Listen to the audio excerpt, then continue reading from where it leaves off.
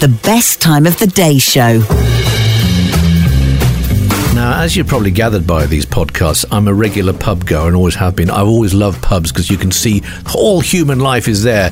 You can people watch and you can have the most amazing conversations, not only with your friends after a few drinks, or strangers as well. They're a wonderful, wonderful resource, I think. You know, think of any soap opera, it has to have a pub in it, otherwise the plot would not advance at all. So pubs are great, providing everyone behaves themselves.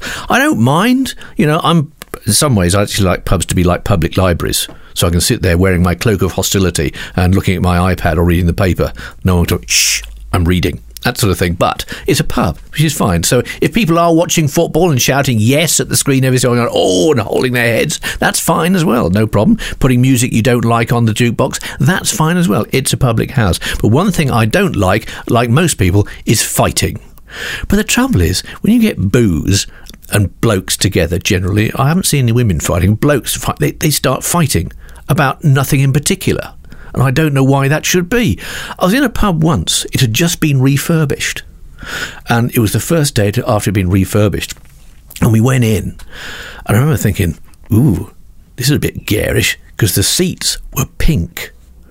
And it had stained glass in between each sort of little banquette thing. It was every table, there was a bit of stained glass in a sort of little blind thing there either side. And two blokes came in. They were mates. And they were talking. He had a couple of drinks.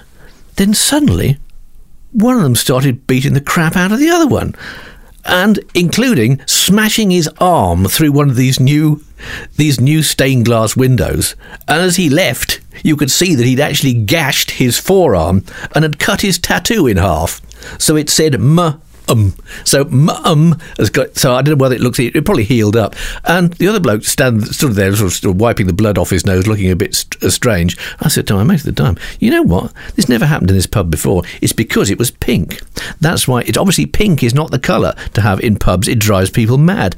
The other one, and I'm just trying to remember it. Yes, sitting in the boozer, and I was next to the door, and there was a corridor outside the door which led down to the loo, and a mate of mine had gone off for a slash, and I'm sitting there, and suddenly the door rattles, like someone trying to get in, and it rattles again. I thought, this is odd.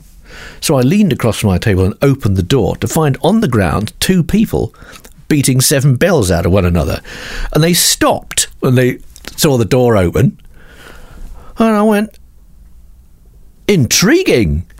And one of them, who was obviously getting the better of the other one, said, yes, isn't it?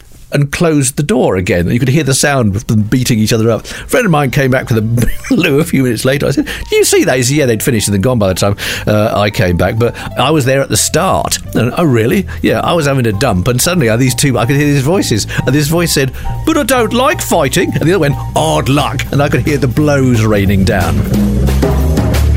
The Best Time of the Day Show is back tomorrow. La-di-da.